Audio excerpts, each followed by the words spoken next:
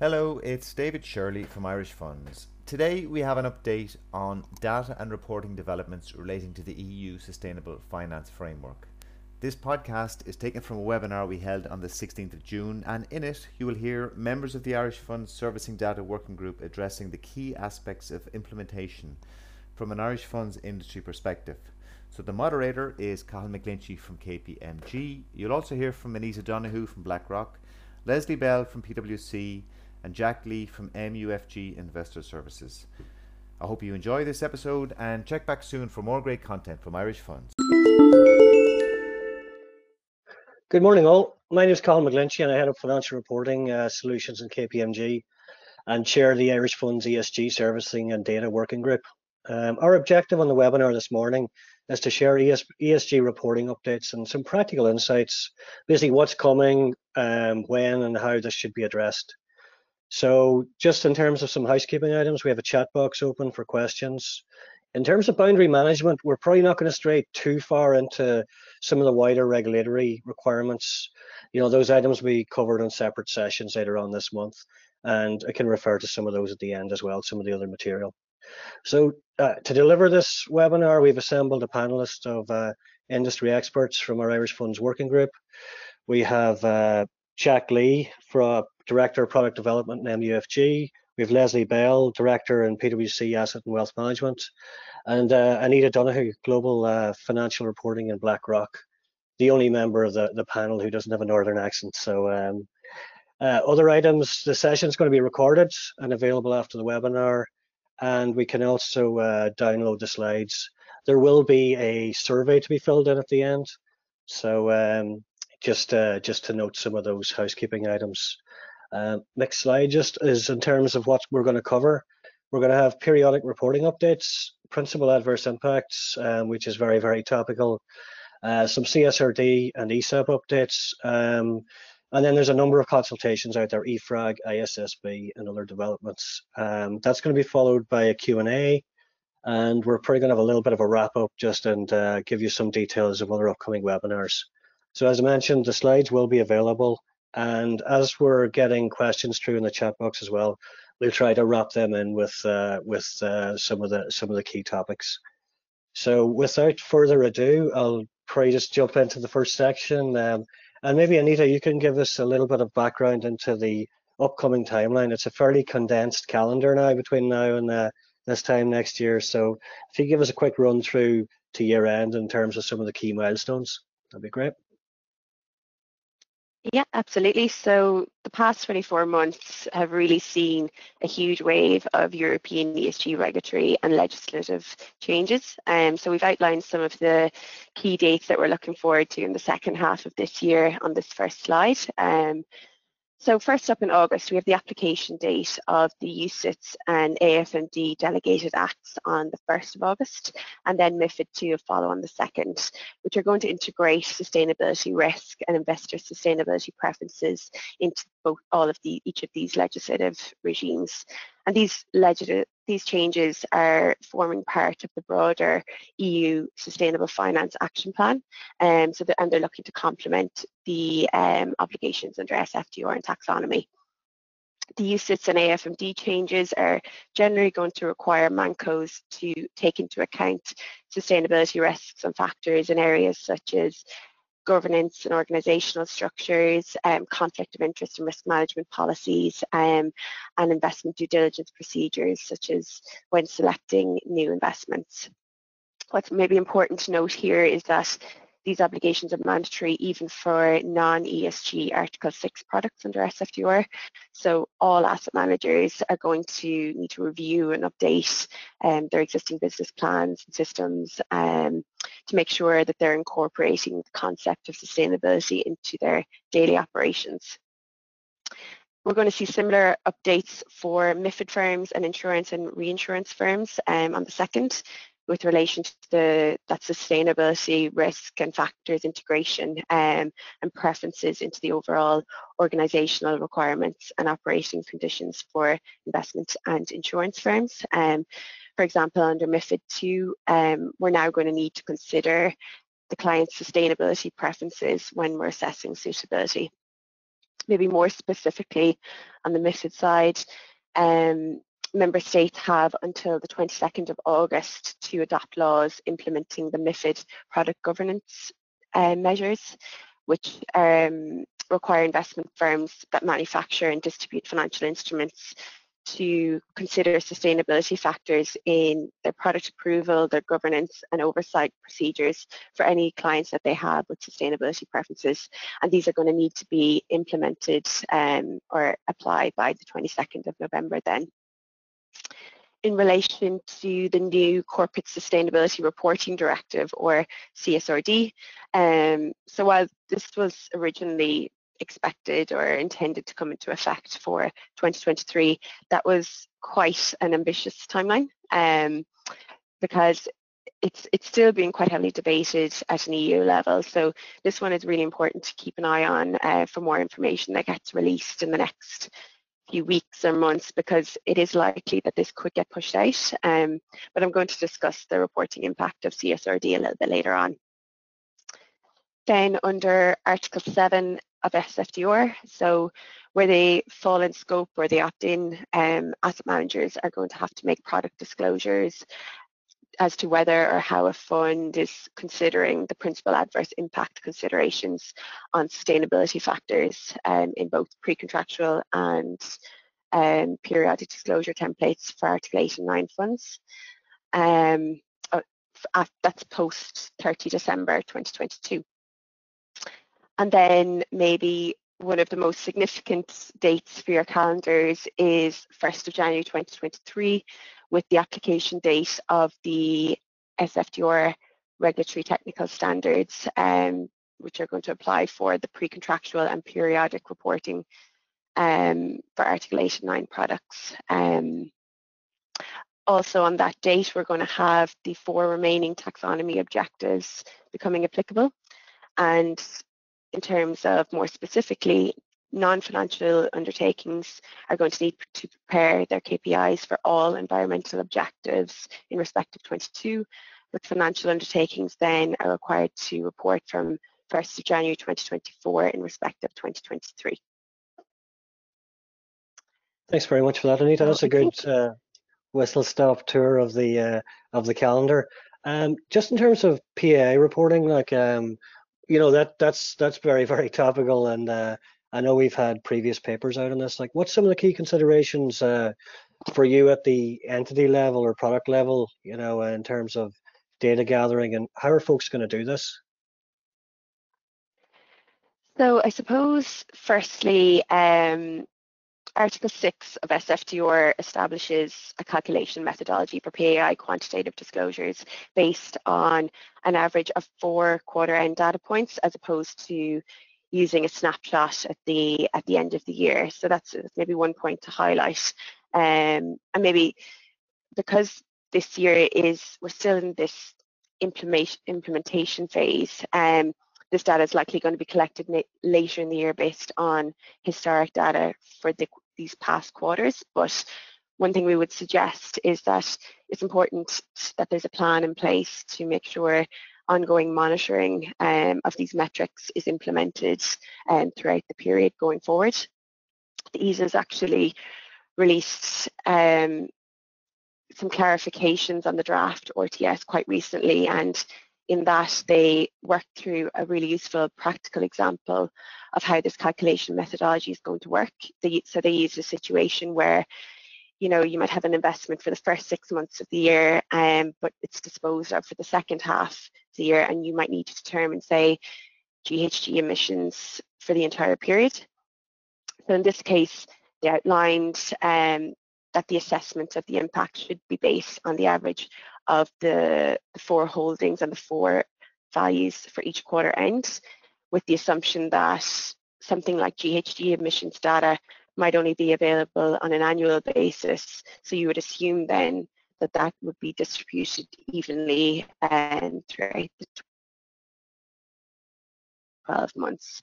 So, you know, it's really useful that we're getting some guidance like this and some practical examples to look at when you're working through the templates to assess how you're going to be able to approach these reporting requirements.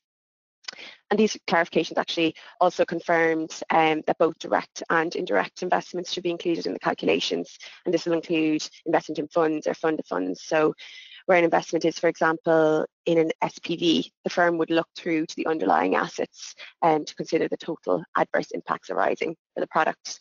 You might have cases where the look-through information isn't available.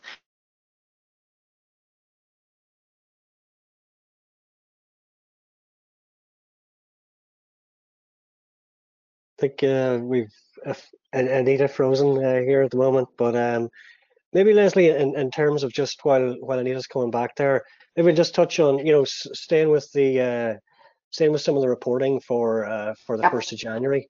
Like Absolutely. over the last couple of years, we've seen a huge amount of the timings pushed out, you know, for SFDR level 1. We've seen a lot of sequencing issues. Do we expect to see any delay in terms of the date of implementation here? We see the 1st of January. Do we expect to see any, Leslie, just on that, any more delays? Yeah, exactly, yeah. Yeah, no, absolutely. That's it. So, oh, sorry, Anita, I think are you maybe back with us? Yeah. Or maybe I can take that. Question, Cathal. Yeah, no, I think at the minute, you know, there's absolutely no plan for any form of delay. You know, I think as at the end of the day, you know, everybody should be planning for 1 Jan 2023. You know, there is significant work that is going to have to be done. So I think it's very much the case that even though there may be requests out there for mandates which are impacting, you know, fossil and nuclear and also PAI, plan that and assume that there's going to be no change. You know, there's a lot of work to be done. So I think safest bet is 1 Jan 2023. Thanks very much. Nita, you're back. Yeah, I think you just froze there for a second on us, but maybe just on the periodic reporting, like, you know, given the importance of planning for these disclosures and, you know, there's a fairly rigid template on it, like, what are the key things people should be really focusing on right now? Like, we have seen a sort of template there, you know, for some time, but as we've been working through this, like in the working groups and in the individual companies, what's some of the main sort of challenges you've been seeing? Sure. Sorry, you can hear me okay now? Yep. Perfect. Just to check. So there are quite a few challenges to work through when preparing for this reporting. The first one is probably the templates themselves. There's 2 templates for Article 8 and 9 funds, and it's mandatory that these templates are directly followed for these disclosures. The RTS specifically states that the only allowable deviations that can be made are relating to adapting the size or the font type and the colours used. The content must be followed. So for preparers of financial statements, items like the sidebars or the icons from the template are going to need to be included.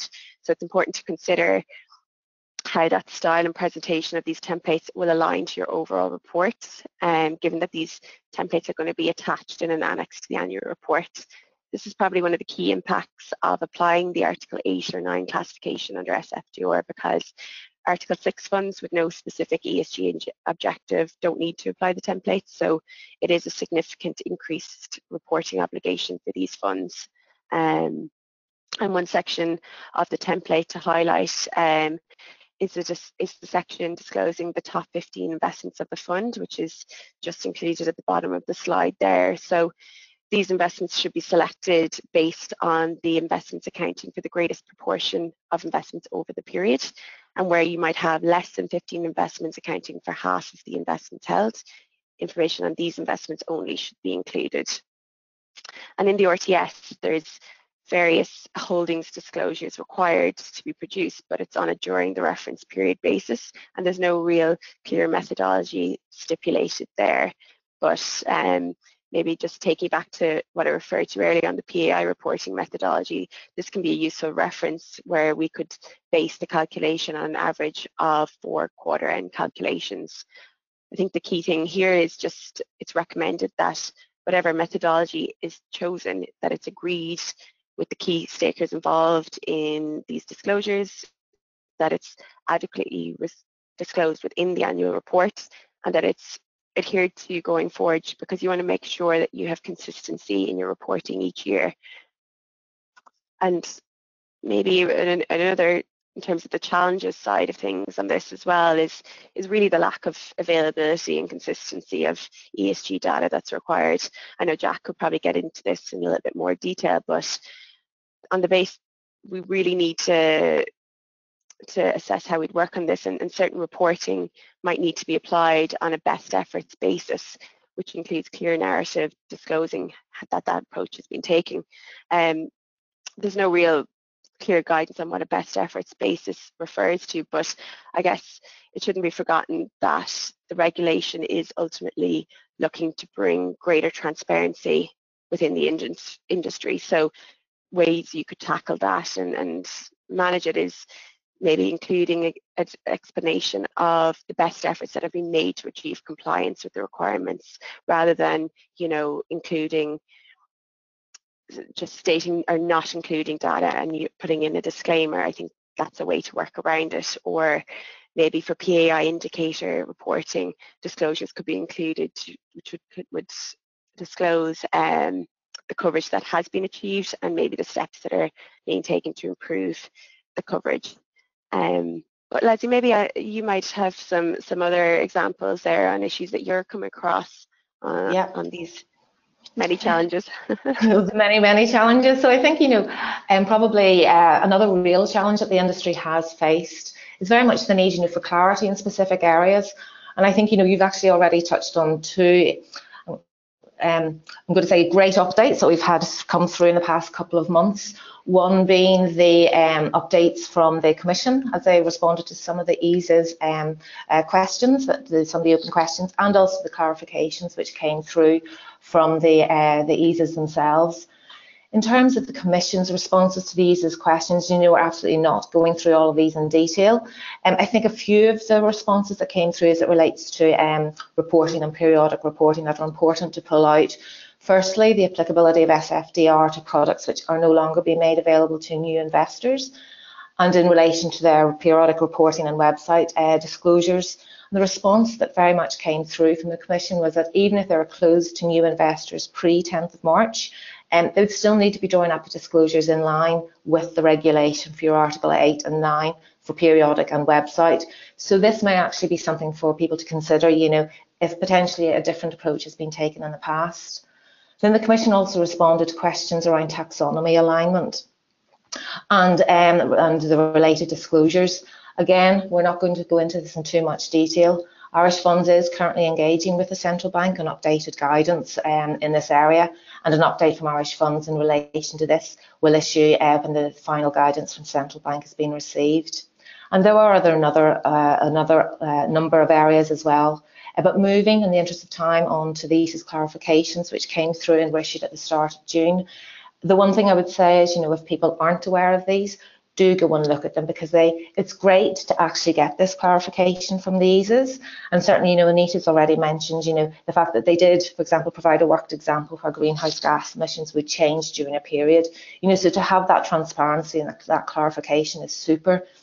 They also gave updates and clarifications around, you know, sustainability indicators and the required disclosures vis-a-vis the principal adverse indicators and the relevant disclosures around that. Look-through approaches, how to treat direct, indirect investments, etc. So again, if you haven't seen it, I would definitely recommend to go and have a look, because this clarification is super that we're getting it. I think, you know, Anita's already touched about it on another area as well, data, massive data challenge. And it's also sourcing the data. It's really important, you know, to consider this now if you haven't already thought about it. A significant amount of data is going to be needed for these disclosures. And it's not just the data. We're also going to have to think about what is the process, the procedure, the controls which need to be put in place around the data. What are the roles and responsibilities, and also what's going to flow through to the periodic report itself. The data challenge, it isn't a new challenge, it's a big challenge, and it shouldn't be underestimated. And as Anita's already said, Jack is going to cover this in greater detail later on. Timing challenge. I'm assuming everybody has started planning, but if you haven't, start planning now. Engage with the investment manager, your management company, your AIFM, the board, administrators, data providers and other service providers. Familiarise yourselves with the templates. maybe try some mock-ups and start thinking, what's your timeline? If you have a 31 December year end, how are you going to get the right information into the periodic reporting for your annual report itself? Really important, there is an alignment challenge here. There are other reporting obligations. I know we're specifically talking about periodic reporting obligations here, but under SFDR there are others. You have your pre-contractual and also your website disclosures. So don't forget the interconnectedness of all of these disclosures. You don't want to be in a position where what you're going to put in your periodic report actually contradicts something which is going to be disclosed in your pre-contractual or is currently being disclosed in your website disclosure.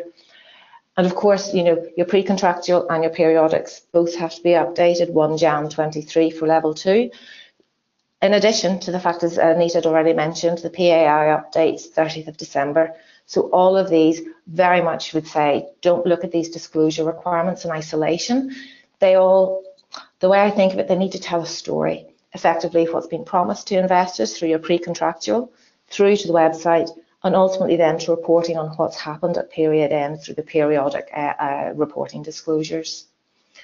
As I mentioned before, the fact if financial products are no longer being made available to investors pre-10th of March, you do still have this reporting obligation under periodics as confirmed by the Commission. Finally, in the area of audit, there's no requirement for audit for any form of assurance being required over level 2 in Ireland right now, though other jurisdictions may differ. So absolutely do, if your product is being distributed to a number of jurisdictions, do check in each of those. The RTS did identify a voluntary approach could be adopted as it relates to assurance of a taxonomy alignment and also some of the indicators. And if this voluntary approach has been adopted, just ensure you are going to plan for it, timing of it, think about timing, engage, and also ensure that the disclosures are updated in line with pre-contractual and periodic reporting docs.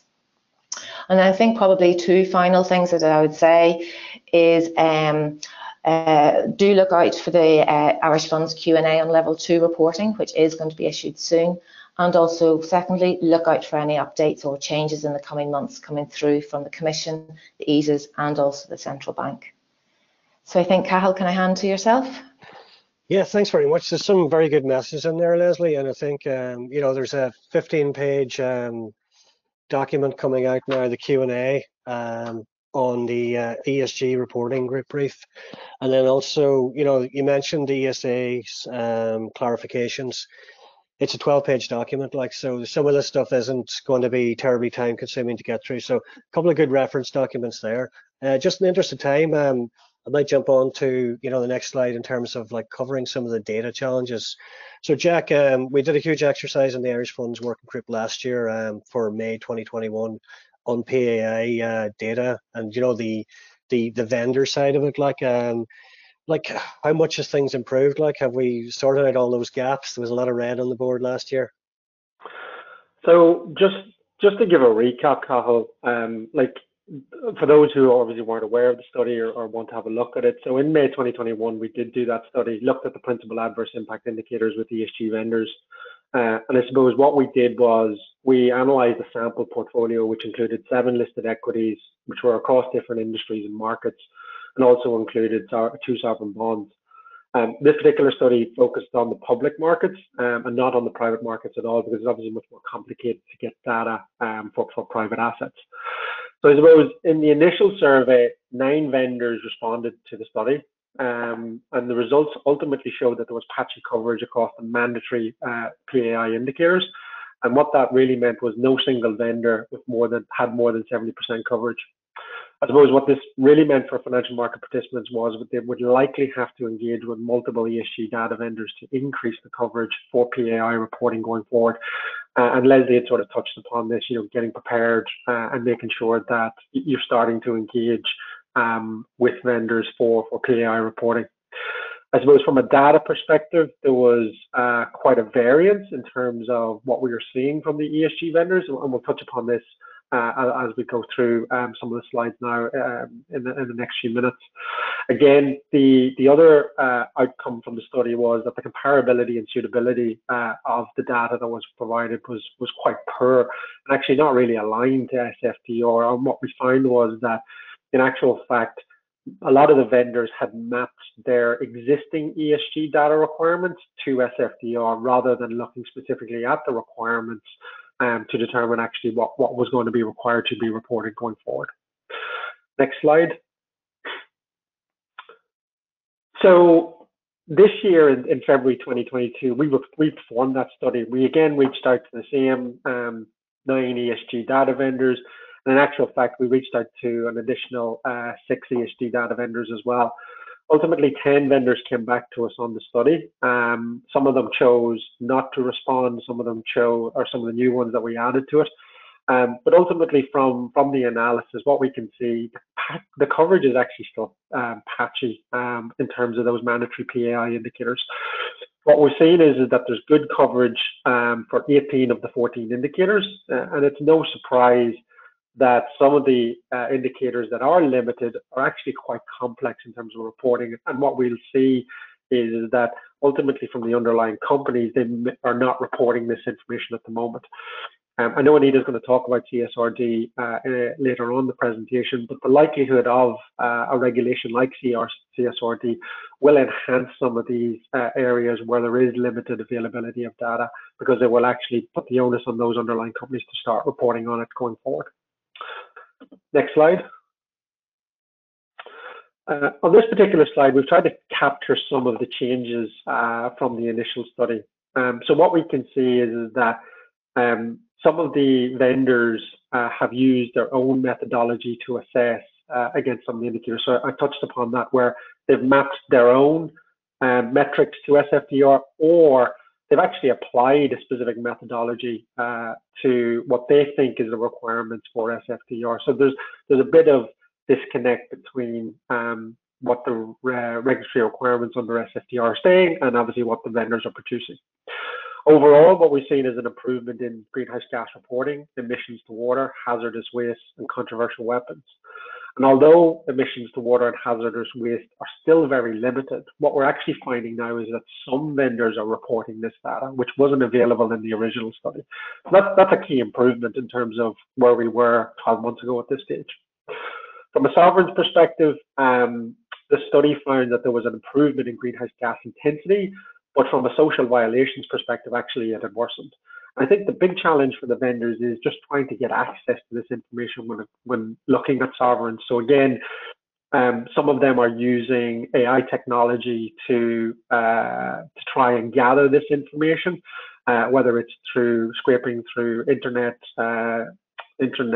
news or insights, or different other media outlets in order to gather this information. So there is a bit of a challenge in terms of getting the information on sovereigns. Next slide.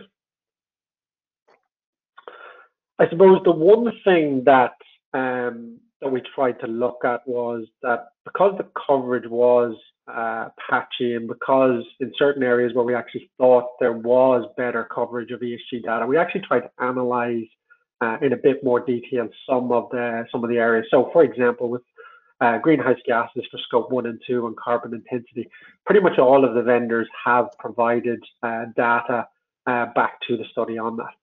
Now, what we found was when we did the deep dive, actually there was quite a wide range of data points provided across each of the 7 companies that we analysed. And what I suppose you would normally expect that scope 1 and 2 greenhouse gases for companies, for example, might be gathered through annual reports or sustainability reports. So it's unusual to see that actually there's quite a wide range and variance in terms of the data provided. Some of the reasons for the wide range is timing.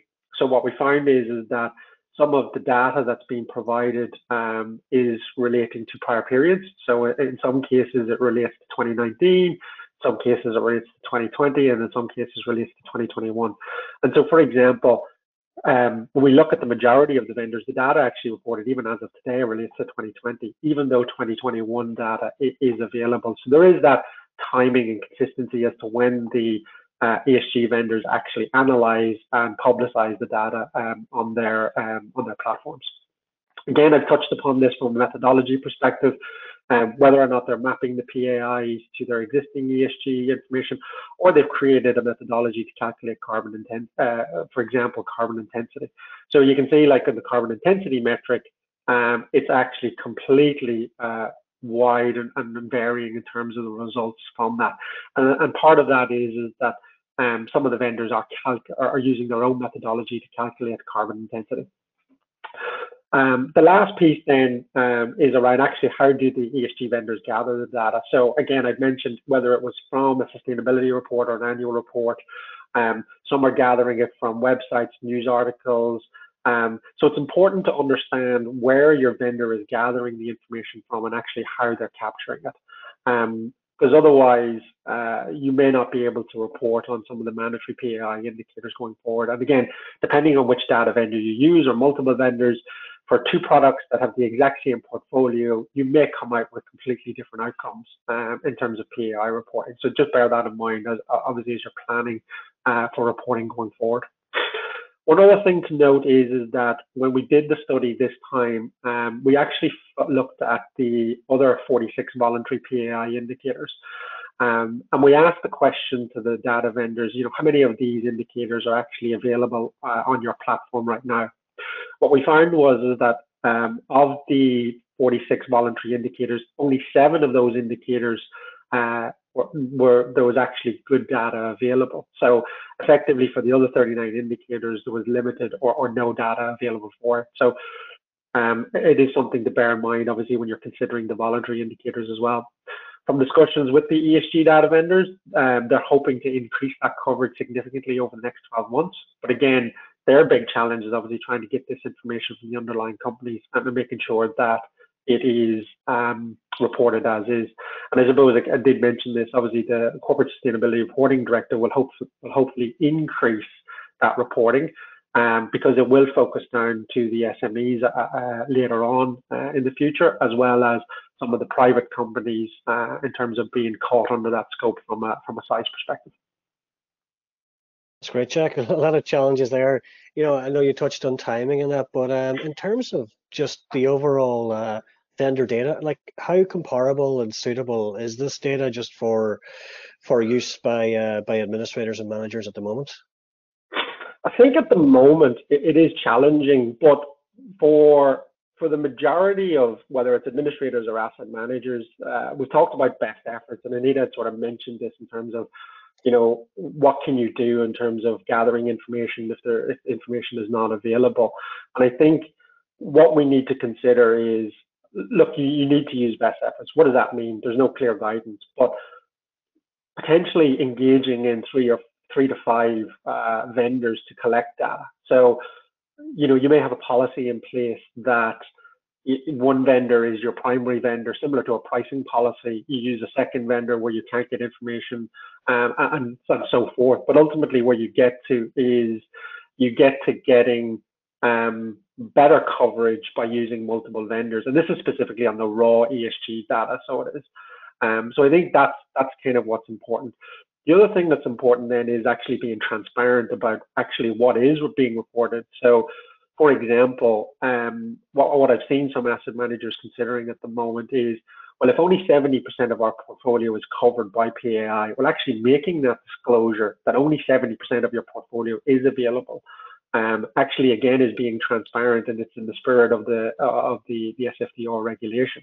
So making sure that obviously you are working towards getting better coverage, but at a point in time, if you only have 70% coverage, at least making that disclosure to your investors obviously helps from a transparency perspective, and also gives regulators more of a sense in terms of what actually is out there, and as they start to do the analysis and compare products and disclosures going forward. That's great. Yeah, I mean, and you mentioned that asset managers and administrators probably are using somewhere between 3 to 5 vendors. For portfolios that have sustainable investments as well. I know you're going to come on to taxonomy alignment, but what are the challenges facing the managers in performing that taxonomy alignment piece? I think we've got a question in, I think, already, which I'll probably address separately at the end as well on that.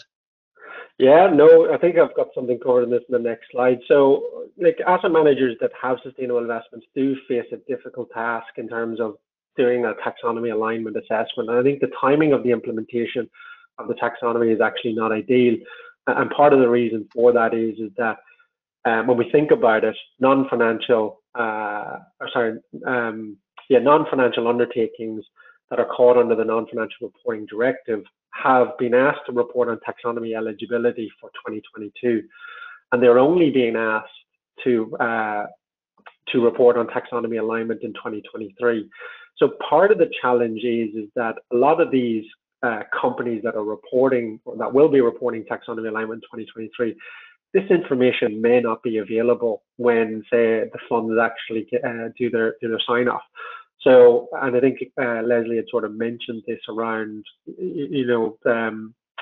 funds currently in their pre-contractuals are looking at, disclosing a certain percentage as to what is a sustainable investment. And then obviously when it comes to periodic reporting, there is a bit of a challenge in terms of, how our fund manager is going to do that assessment. So I think that's going to be part of the biggest challenge. I think what Irish Funds did as well, just to kind of highlight here, is that we did a taxonomy alignment / eligibility and alignment assessment, and we analysed again some investments with some of the data vendors, and some of the companies.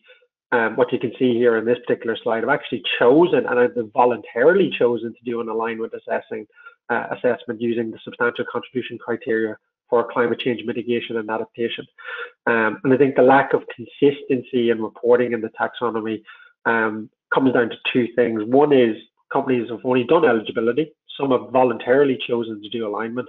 And then we've also got the 4 other environmental objectives, which still haven't been finalized. And yet, funds and asset managers are being asked to do that taxonomy alignment. So I think there's obviously a big challenge here, and we need to make sure that as we sort of go through this approach and we're assessing the vendors, each of the vendors are coming up with potentially their methodologies for alignment assessment. So it's again making sure that which vendors you're selecting, you're comfortable with their approach, and actually can you get to a point where you can make a disclosure specifically around, how much of your fund is actually taxonomy aligned going forward.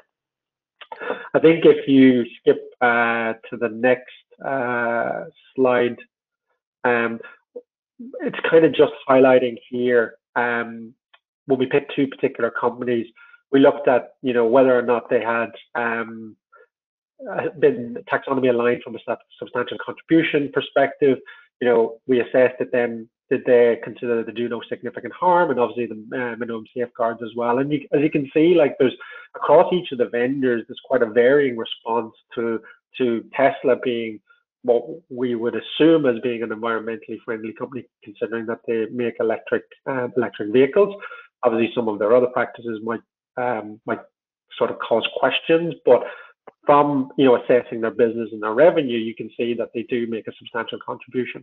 Again, it's similarly when you look at all of your investments, you're going to have to perform a similar assessment to that. So it is looking at that detail and a bit more granular.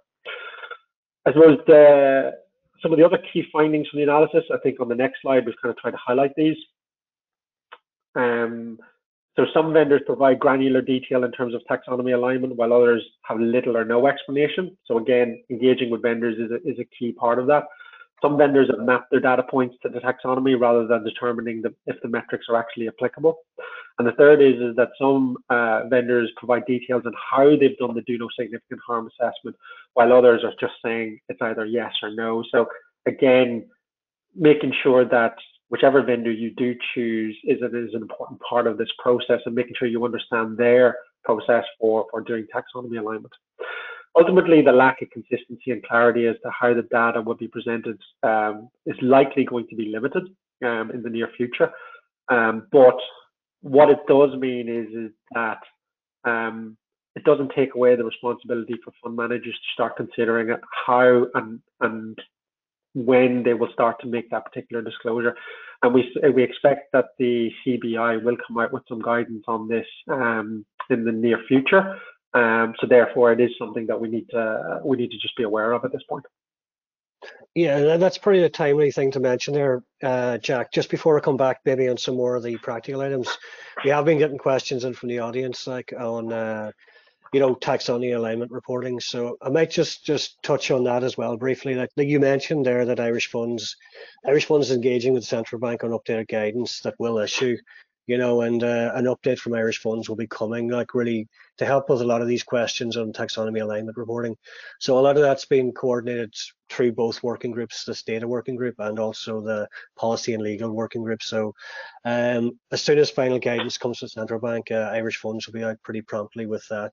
We've got a few other reg updates as well in the coming weeks. But maybe just back to just a final question on this, Jack, is really around, who does the responsibility fall with, like for performing these reporting services for taxonomy and SFDR? Where are you seeing it? I think ultimately the responsibility lies with the directors of the fund, right? Given that they've got overall responsibility for that, but the likelihood is that they have an asset manager that's been engaged, to perform asset management services, and the likelihood is that the asset manager is assessing or integrating ESG characteristics into their investment product.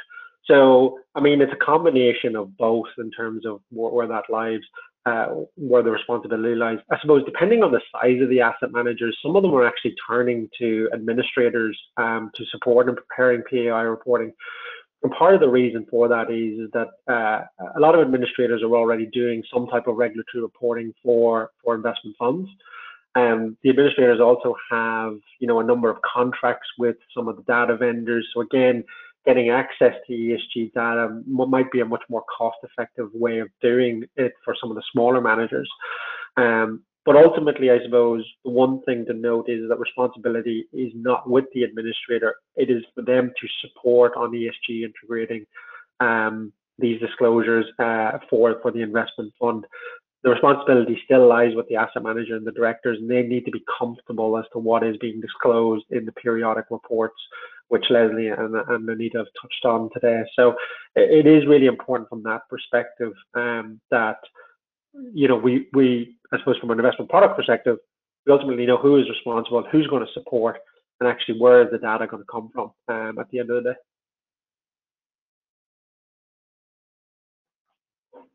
There is unmute there. That's super, Jack. Listen, I know we're getting pushed for time here, so Anita, do you want to come in on any of that items? Or I know you've we're going to pop on to maybe the next slide on CSRD as well and ESAP. So ESAP has been making a lot of headlines. The establishment of the ESAP really is a primary flagship action for the CMU. So, like Irish Funds has responded to multiple consultations on this and is very supportive. I think the purpose of ESAP really is to ease the burden. Have a central repository for all the separate legislative information. Could you maybe give us a quick whistle-stop tour of what also has happened, on the ESAP side?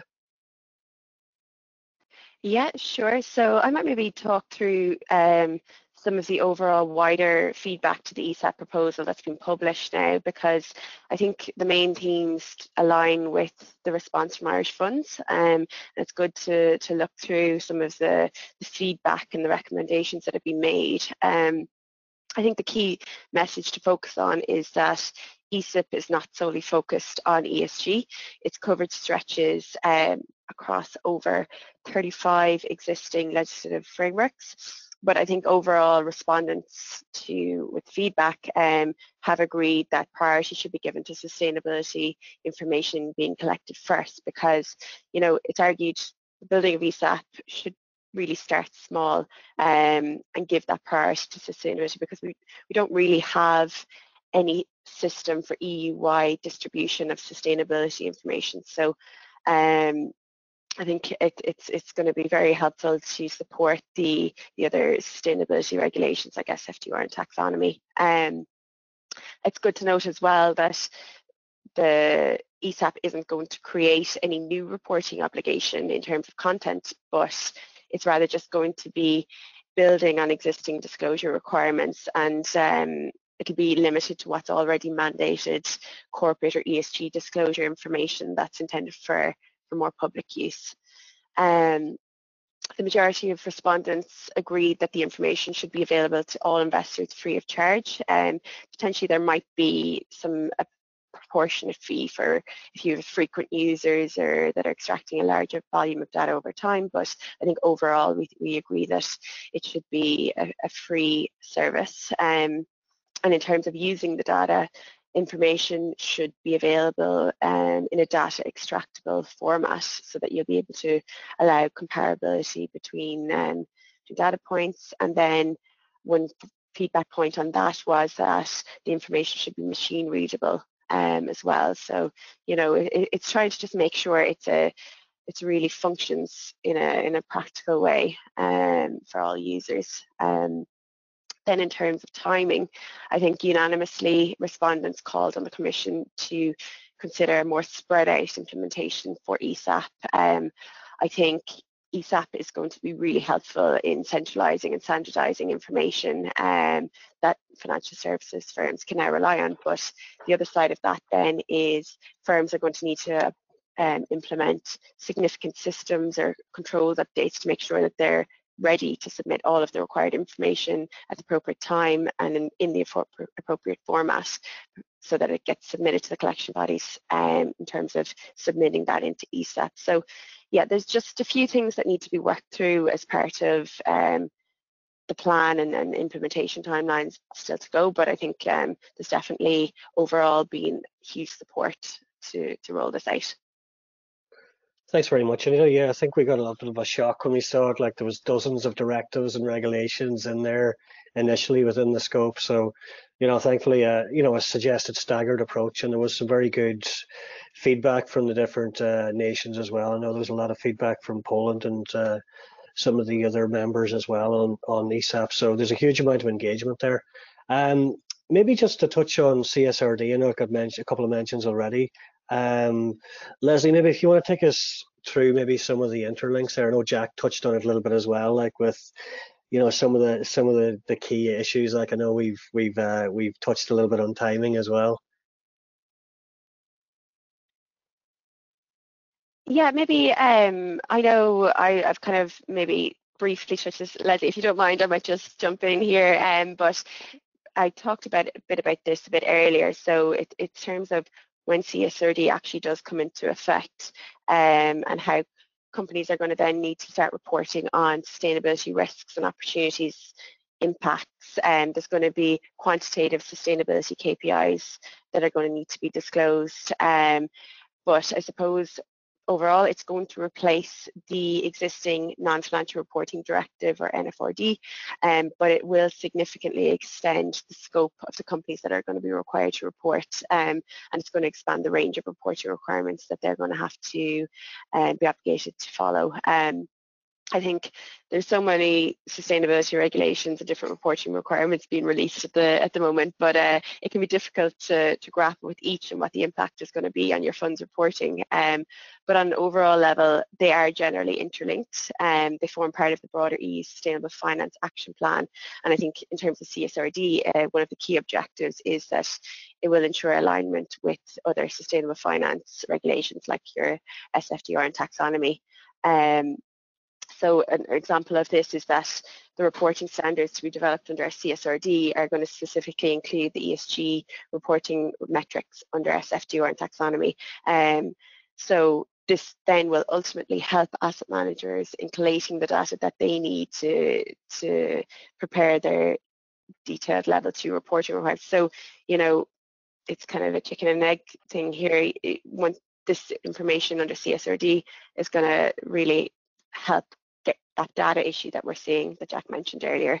Some of the other links between them are CSRD is going to mandate reporting respect of PAI indicators within the entity level PAI statement, and it's going to build on things like the do no significant harm criteria under taxonomy.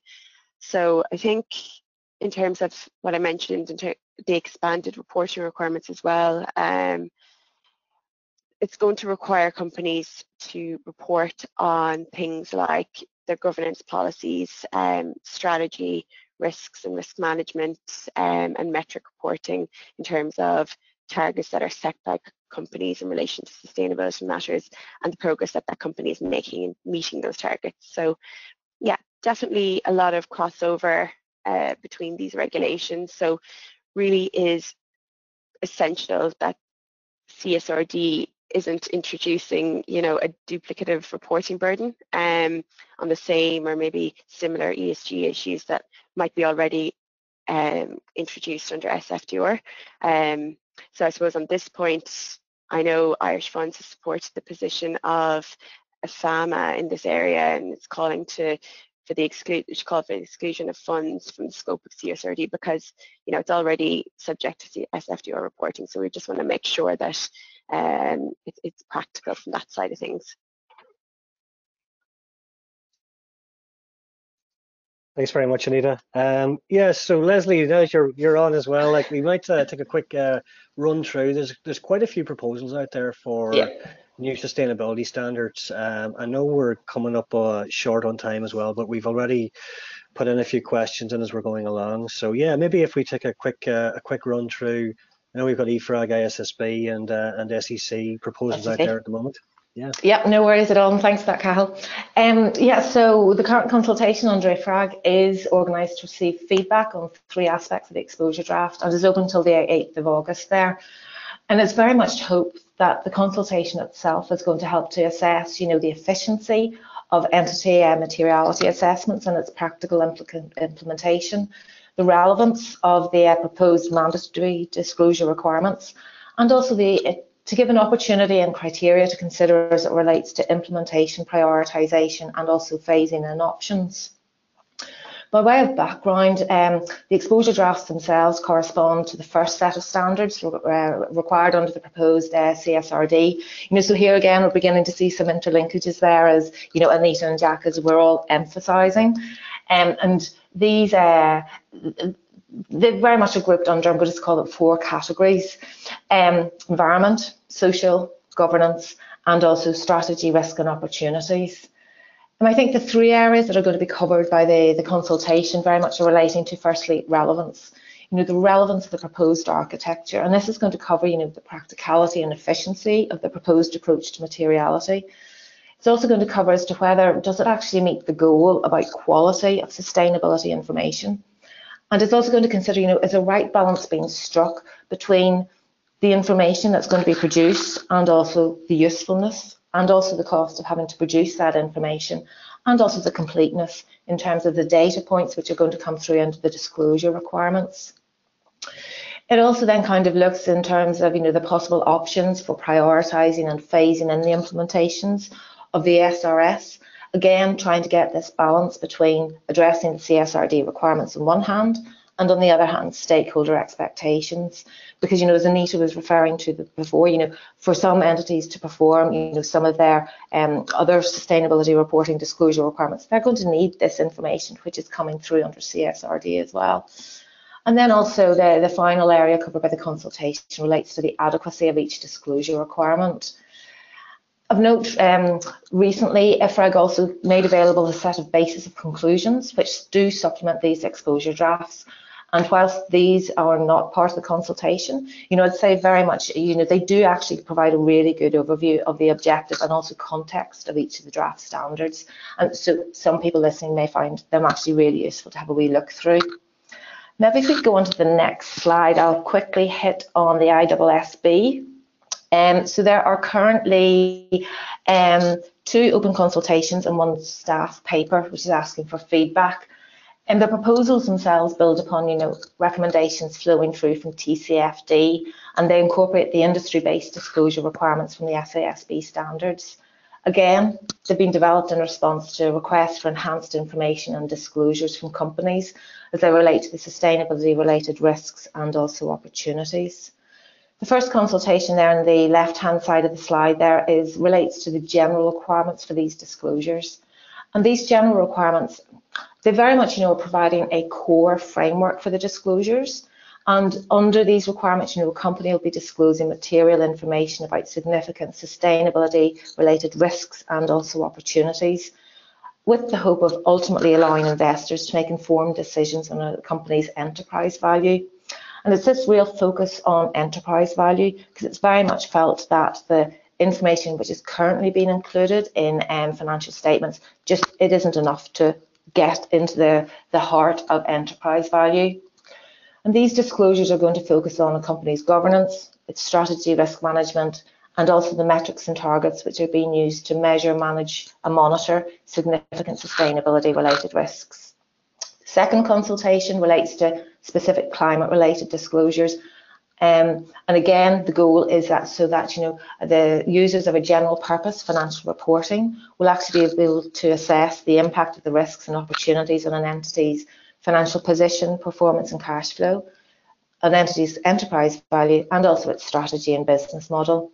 And it uses the same approach as the general requirement exposure draft. So whenever I referred to the need in terms of governance, strategy, risk management, metrics and targets, and also it also in this instance also looks to include requirements for companies to include information as it relates to climate-related physical and transition risks. So the consultation for these two ends on the 29th of July, and then there is we just thought it would be useful to include on the slide there that there is a staff paper out with request for feedback by the 30th of September. So I'm going to quickly fly over to the US in terms of the SEC and some recent updates. A climate disclosure did come out in late March. I'm sure many are aware of it. And this is where certain climate-related financial metrics are going to have to be included in the audited accounts. And this will also include disclosures around carbon emissions. The required disclosures are very much for domestic registrants and also foreign private issuers and include disclosures around climate-related physical and transitional risks, disclosures around governance of climate-related risks and the relevant risk management processes, and then finally disclosures around scope 1 and 2 greenhouse gas emissions, with scope 3 being a phase-in and being required if material or if included in an entity's emission reduction goals or targets. Then two more recent updates from the SEC came in at the end of May, or came out at the end of May, and they relate and they will impact funds and advisors. And in the interest of time, I'm not going to go through these, but one proposal is around enhanced disclosures for funds and investment advisors who are marketing themselves as having an ESG focus. And secondly, the other expands on the applicability of the SEC's names rules to funds which focus on a particular investment strategy, example, ESG. So again, Cal said I was going to keep it short, try to keep it as short as possible there, and maybe we'll move to some Q&As. Yeah, well, maybe just to maybe tie up some of that together as well. Like, I mean, I think the main items probably underpinning all these proposals is the good news is, I suppose, TCFD framework really forms a shared input to all these. So, they're all going to have the greenhouse gas emissions reporting 1 and 2. So there's a lot of commonality here. I suppose the challenges are where they're not entirely aligned. Like EFRAG probably has wider scope and scale and double materiality. But on the flip side as well, there is staggered, implementation suggested where there is implementation on these. So there's a lot coming down. But I suppose the big message of convergence here is very positive as well, because we probably haven't had that in other reporting standards. So I know we've had a lot of questions come in as well. So maybe just a very, very quick one, maybe just on the actually the timing, like, so maybe to Anita, like, I mean, the requirements for 30th of June 2022 and 30th of September 22 financial statements, and maybe some clarity around the implementation date as well, 1st of January 2023. What does that really mean for reporting preparers? Yeah, sure. So I suppose, first of all, in terms of 30 June impact, the level 1 obligations are continuing to apply for all reports issued for the rest of 2022, and we're going to transition then to the level 2 reporting for all reports that are issued from 1 January 2023. And it's important to note that this is regardless of the reference period or if your financial year end date falls prior to that date. So for example, a fund with a year end date of 30 September 2022 publishing their annual report in January 2023 will fall in scope of the level 2 periodic reporting obligations. And I think this is probably where it's going to pose some challenges, because we're effectively reporting using a level 2 template for a period where you're likely going to have your level 1 PCD in place. So ultimately those level 2 commitments won't be made. Now this example is based on a fund filing their financial statements within 4 months of year end in line with the deadlines, but what's maybe interesting to call out here is that if a fund was to accelerate that timeline to 3 months and file prior to 31 December 2022, they would then fall out of scope of the level 2 disclosures. So I think it really highlights how important it is that you're aware of these key deadlines. Super. Thanks very much for that, Anita. I know we got a couple of questions in, so we've been trying to blend them in as we're going through, but you know, definitely just to mention that we had one on ManCo responsibilities as well. So we do have an upcoming webinar Tuesday week, the 28th, on EU sustainable finance duties for fund management companies. There is a paper also being issued. So the flyer for that's going to go out this afternoon. It's at 11 a.m. on Tuesday week.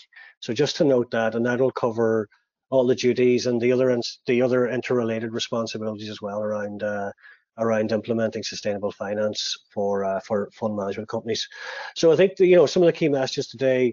There's a lot of work going on the regulatory side. There's a lot of new standards coming, but there's positive messages around convergence. Challenges definitely remain with data, but firms are getting on with best efforts there. So I think I'd just like to take the time just to thank the Irish Funds team, David Shirley, Patrick Rinnie, for all their help putting this together, and also thank the panelists, Jack, Leslie, and Anita, for their contributions this morning. I hope everybody found it informative, and we'd like to thank you for your attendance, and hopefully we'll see you soon at the next Irish Funds update. Thanks.